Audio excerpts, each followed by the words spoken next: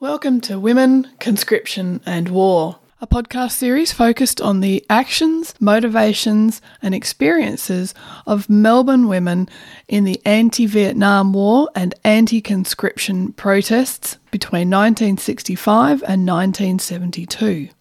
In case you haven't listened to the introduction to this project and where I give some history of the Vietnam War and conscription in Australia, a few things to keep in mind. First, this is in no way an attack on Vietnam veterans. I am the daughter of one myself. This is filling a gap, not opposing or challenging. Second, I don't necessarily agree with everything my interviewees say, so don't get angry at me for reporting their views. Third, I don't always give the name of the person who's speaking when I use excerpts from interviews. They're always credited on the website, which you'll find at womenconscriptionwar.com.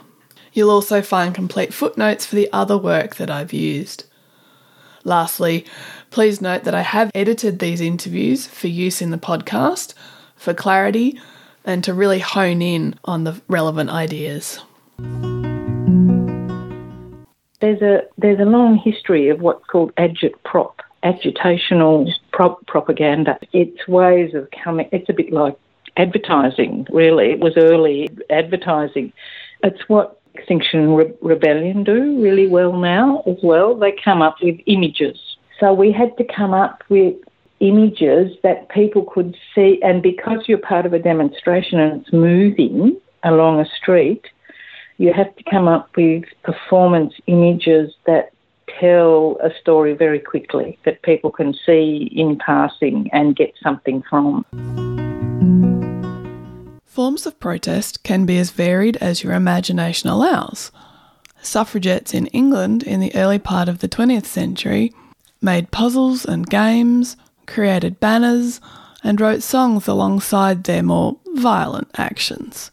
People involved in the protests against the Vietnam War also used creative means to express their opposition. I've had the chance to speak to two women who were, or rather are, folk singers and performed at various protests against the Vietnam War and conscription, as well as two women who were involved in theatre groups who used street theatre as part of their protest. You'll hear their stories later in the podcast, but I want to start by discussing two women who have already passed away. One name that crops up quite often in the archival material, especially with regard to the group Save Our Sons, is Corinne Kirby. She was born in 1926 and died in 2003. She was a high-profile TV broadcaster with the ABC and a poet. She was a member of Save Our Sons, and according to a 1991 master's thesis by Pauline Armstrong, her television career suffered because of her high-profile involvement with that group. She was often a speaker at SOS events. Another name that frequently occurs in this context is Glenn Tomasetti. By the time of the Vietnam War, she already had a career as a folk singer, starting in the late 1950s. She was involved with Save Our Sons from pretty early on, and I do have a whole episode about Save Our Sons if you're interested. Tomasetti used her music to make a point, and if you've listened to any other episodes, you've already heard some of her perhaps most famous song, The Ballad of Bill White, because it's the sting between each section in each episode. Along with The Ballad of Bill White, Tomasetti wrote one other song that references the Vietnam War, and that's The Army's Appeal to Mothers. It's short, sharp, and a bit brutal. It tells you exactly what Tomasetti thought of the situation. Don't bring him up to be sensitive, don't bring him up to be kind, don't bring him up to believe that a man can use his heart and mind. When it comes to twisting a bayonet or sticking in the boot, he'll find it so much easier if you bring him up as a brute. He'll find it so much easier if you bring him up as a brute. So when he argues with a friend, teach him he should fight, that the crunch of a jaw and flesh that's raw is a source of keen delight.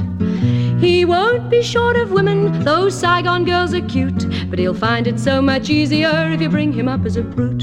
He'll find it so much easier if you bring him up as a brute. Please teach him how to see the world at the Commonwealth's expense. Teach him killing civilians is essential to our defence. Teach him to hate each foreign name, colour, race or tongue, 'cause he'll make a happier soldier if you brutalise him young. Make a happier soldier, Mum, if you brutalise him young. When it comes to twisting a bayonet or sticking in the boot, he'll find it so much easier if you bring him up as a brute. My thanks to Sarah Tomasetti, Glen's literary executor, for allowing me to use her mother's work here. Because it's a bit longer, I'll leave the Ballad of Bill White to the end of this episode. It's definitely worth the wait to hear it in its entirety. Tomasetti performed at various events aimed at raising awareness of the issue of the Vietnam War and national service. In either November or December 1965, I found two different dates, the Vietnam Day Committee organised a concert called Songs of Peace and Love. It was put on at the Myer Music Bowl, one of Melbourne's great outdoor venues. It's estimated that 10,000 people attended. According to an historian of the period, Malcolm J. Turnbull, it was, quote, the first major response of the folk scene to the issues, and it included the federal Labor politician and outspoken anti-war leader, Dr. Jim Cairns, as a speaker. As well as Glen Tomasetti, Phil Vinicum, now Phil Lobel, also performed, and you'll hear from her later in this episode. Also performing were Lynn St John and Tina Lawton. Tomasetti also apparently sang at much smaller events than just this one, such as a conference for anti-war activists, which was held in Sydney in 1971. She also helped to organise concerts like the Port Phillip District Folk Music Festival, which is now the National Folk Festival, for which she was on the founding committee. Phil Lobel remembers that. And then you had the National Folk Festival in 1967, which was the first one, which Glenn and 4 other people were key to organising. And there were lots of concerts leading to that, and always in those concerts there would be songs about the Vietnam War, anti-conscription and Aboriginal situations. Along with her own singing, Tomasetti was important to upcoming singers such as Margaret Roadnight. And so it was really through the folk music scene that I stumbled upon these other ideas and didn't mind the people proselytising, that sort of thing. My sort of anti-war peacenik stances were imbibed thanks to the folk music scene and people like Glen Tomasetti, As a final note on Tomasetti, she also took a leaf from some British agitators for women's suffrage by refusing to pay some of her tax. 1/6 of her income tax, in fact, the proportion that she believed was roughly what the Commonwealth would spend on war and preparation for war. Now, she was someone who could do so because her income was from concerts and royalties and so on, rather than a fortnightly wage. I think she also knew that she would get into trouble for this, and therefore would have the opportunity to state her case in public. In November 1967, that's exactly what happened when she appeared in the Melbourne District Court. A couple of months later, in an article in The Age of February 1968, she mentioned that her bank had been ordered to pay the $40 owing from her account, or they, the bank, would face a $100 fine. Phil Vinicum, now Phil Lobel, was born in 1937 and was already active in the peace scene by the time the Vietnam War started. Then another big thing I took part in, or it seemed big to me, was a walk, but the peace movement, because there was an active peace movement, and it was left-wing, of course, and it was a walk from Frankston to the city, and they did it every year. You'd get the train to Frankston and you'd walk back halfway, then you'd get off the train because it was night time by then, and you'd come back the next day and get on the train again and get to the city, and then there'd be a big concert and kind of barbecue kind of thing at night. And it was 2 days of walking and singing and all of that. So there was that. So there was my music bowl, moratorium, the National Folk Festival, walk from Frankston to the city, and there were numerous small fundraisers and talks by activists and Yeah, people were very keyed up, especially conscription. I've found reference to Phil singing at least one event organised by the Youth Campaign Against Conscription in 1966. Phil has given me permission to include one of her songs here. It's called Seasons of War.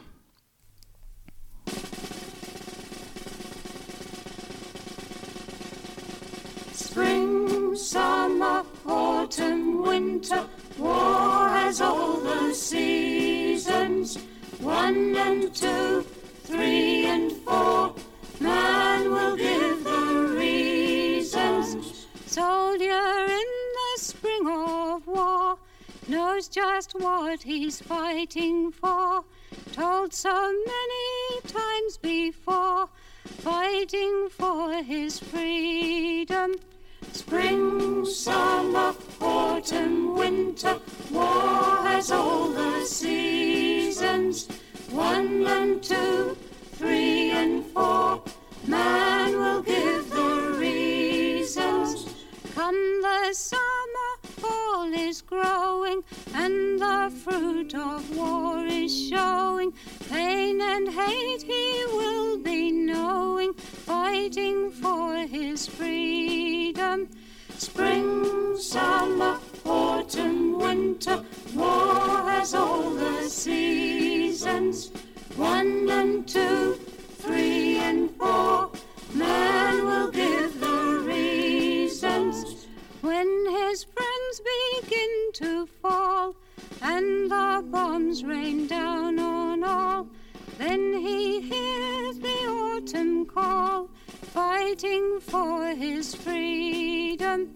Spring, summer, autumn, winter, war has all the seasons. 1 and 2, 3 and 4, man will give the reasons. Winter finds the glory gone, war is great to look upon. Soldier wonders what he's won, fighting for his freedom. Spring, summer, autumn, winter, war has all the seasons.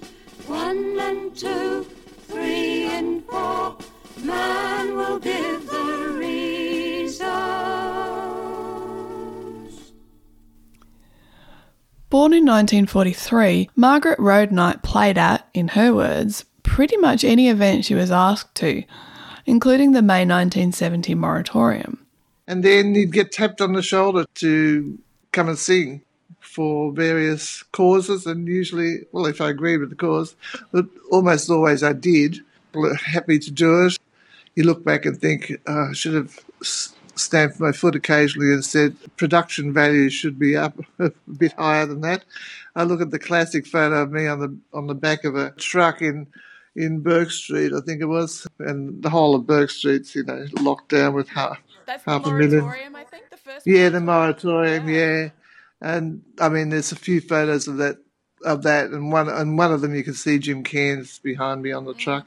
But if you look closely, there's one microphone. I've got an acoustic. We didn't do plug-in guitars back then, and I have an acoustic guitar and one microphone. And well, for a start, you need a minimum of 2 outdoors with rather large gathering on the back of a truck. However, it seemed to work. It was part of the tapestry that obviously did the trick. Other performers were also involved at the moratorium and other events. They included Wendy Saddington. Now, I can't find much information about her, except that she apparently told a teen music magazine called Go Set that the Vietnam War stinks. I've also found that she performed on the 10th of May 1970 alongside Glenn Tomasetti and many others as part of the moratorium events. As established performers, Phil and Margaret were both expressly invited to sing at various events. Robin Laurie and Kerry Dwyer had a different experience by taking part in street theatre during various protest marches, and particularly the moratorium. But our street theatre we wore the black pyjamas and the conical hats, that the peasants were wearing, and also that some of the NLF wore too. And that was sort of that was a part of the images we used. We wrote songs and we made like versions of tableaus. There was a Russian director called Meyerhold who in the 1920s, around about the time of the Russian Revolution, had come up with this idea about biomechanics that involved a very detailed set of images and tableaus and structures. And so we used some of his ideas. And we were familiar with the history of, I guess, cultural shifts and shifts that had happened in times of great social transformation, like, modernist art, around about the First World War, and the changes in cinema in the 30s, Fritz Lang and Bertolt Brecht and people like that, all of those sorts of things. So, and the surrealists, their interest in the unconscious and the irrational. So we understood some of the history that then informed at an intuitive level, I think, some of what we created to perform in the street. But there's a remarkable thing. I mean, it must be like what big bands feel. We would perform. There was a city square on the corner of Collins and Swanson Street, and we performed there a few times. And sometimes there was sort of 10,000 people squashed around that little area. And the energy that as performers you got from the crowd was amazing and incredibly exciting, really. So we wanted to support the liberation struggle, the Vietnamese, and we wanted to do it with the skills that we had, which were creative skills, visual skills.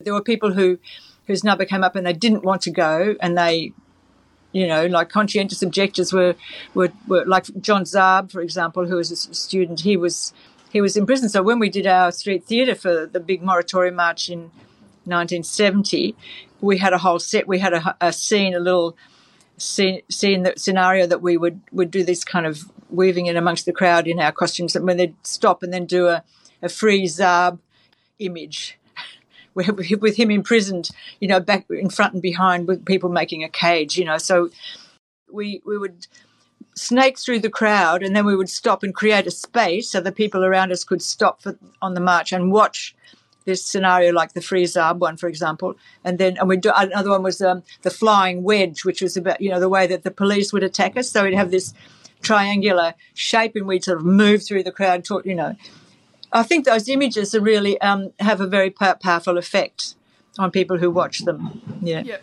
And at the time, did you get a good response or people just...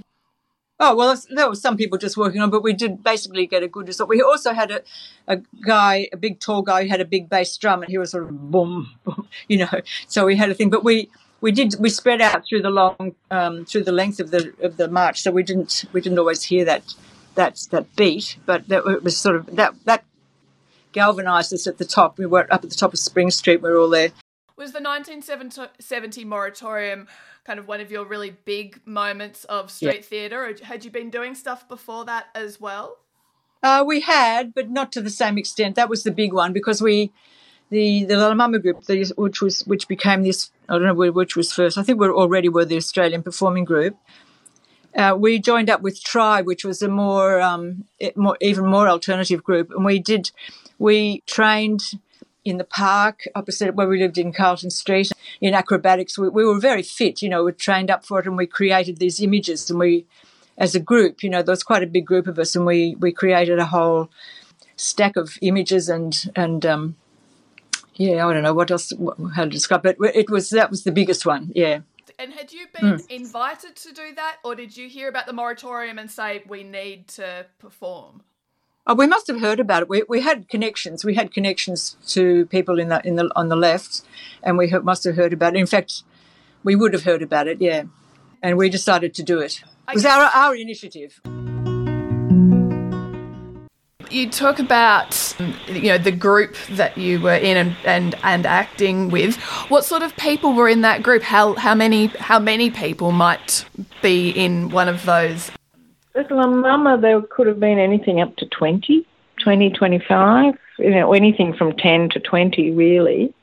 And then once we moved to the Pram Factory around the corner, a similar number really, but the Pram Factory itself, there was about 50 people involved in that, but not all of them would have gone on all the demos or been in the street theatre. But because it was very open, anybody could come along, really. At the Pram Factory, there were these things called supper shows that happened, and anybody could come along and do things. And so when we were rehearsing to do street theatre, we might rehearse in a park. And I don't know how word got around then because we didn't have mobile phones, but someone would ring someone up and tell someone, and someone would meet someone in the street, and someone would have a cup of tea with someone, and people would just turn up. So there was, sometimes there was a mix of people there too. But yeah, it would have been anything from 10 to 20, possibly up to 30, but mainly in that 10 to 20 range. So quite striking, and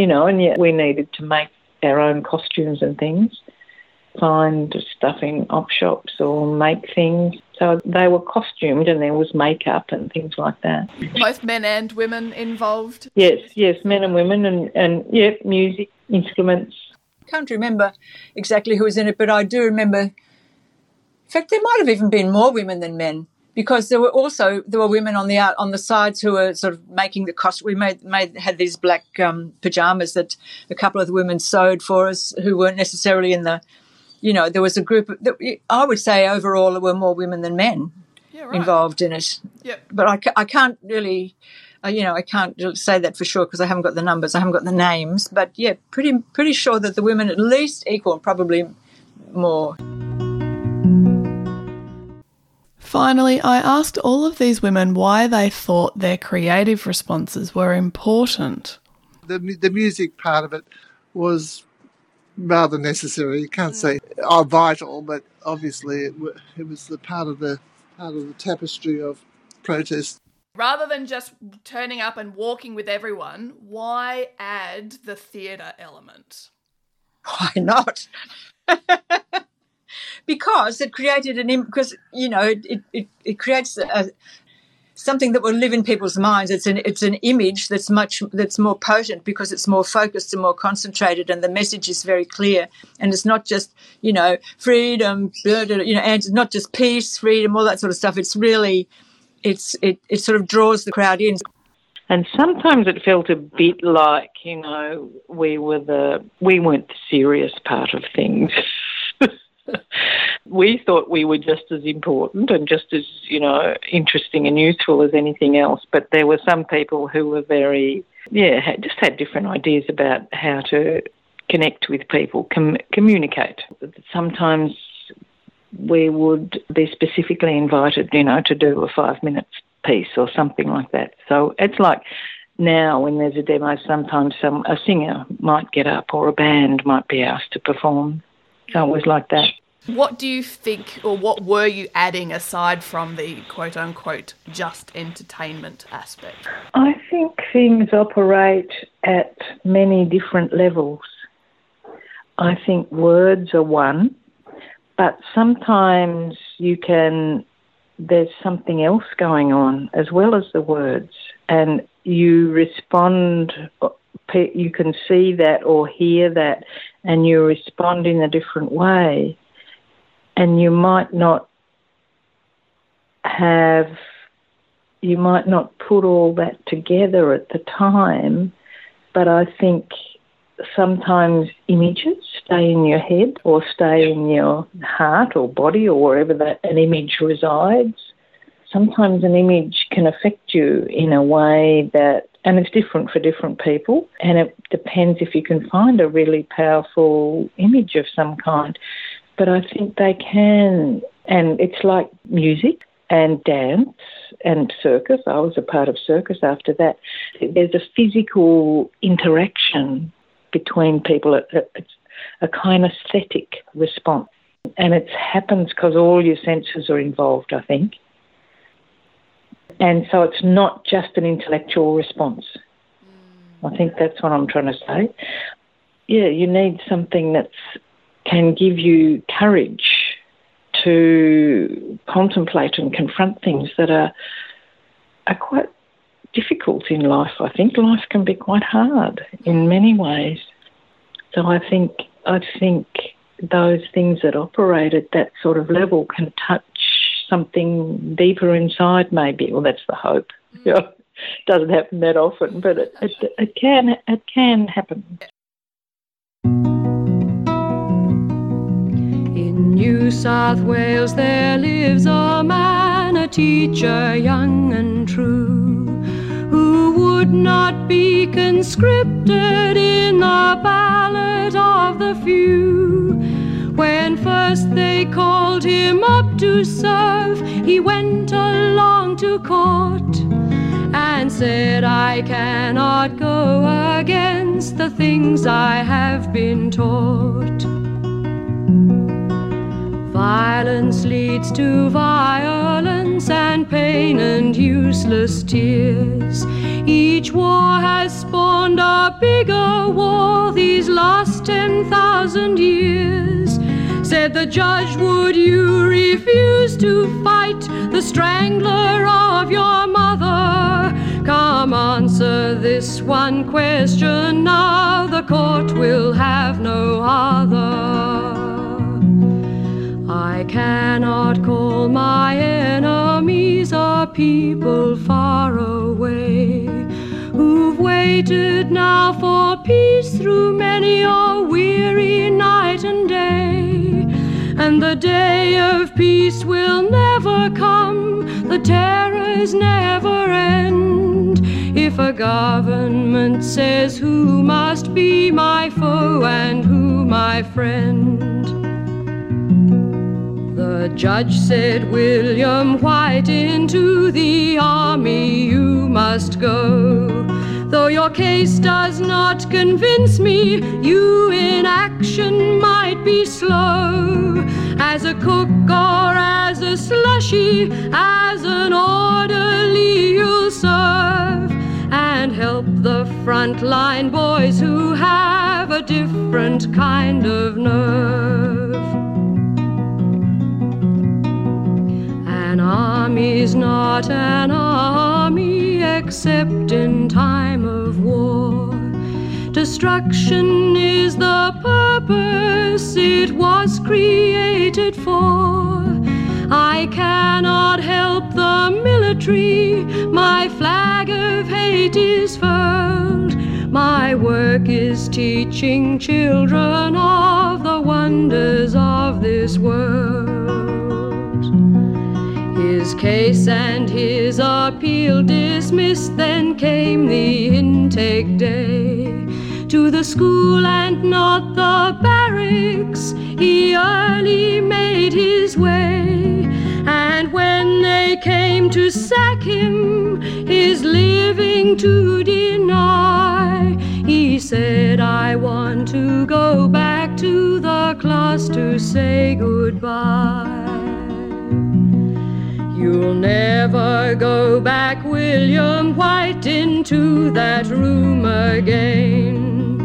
You will not farewell them, and you will not explain, since you will not carry out for us the plans we call defense. Any man who gives you work will be committing an offense. Have you heard a politician say that war's the only course?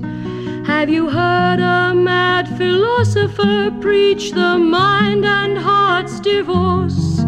Have you heard the dreadful logic of a hanging judge's speech? Then you know the man to whom you'd say, take this child and teach.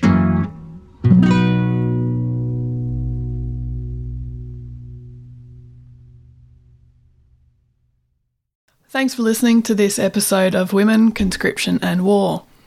If you enjoyed it, maybe you could tell someone else about it or leave a review somewhere to help other people find it. My immense thanks to all the people I spoke to for this episode. You can find a complete list of them on my website, womenconscriptionwar.com, as well as a bibliography and some relevant images. My thanks also to Sarah Tomasetti, who gave permission to use her mother Glenn Tomasetti's music in this project. It's a moment from her song, The Ballad of William White, that you hear between sections throughout this podcast.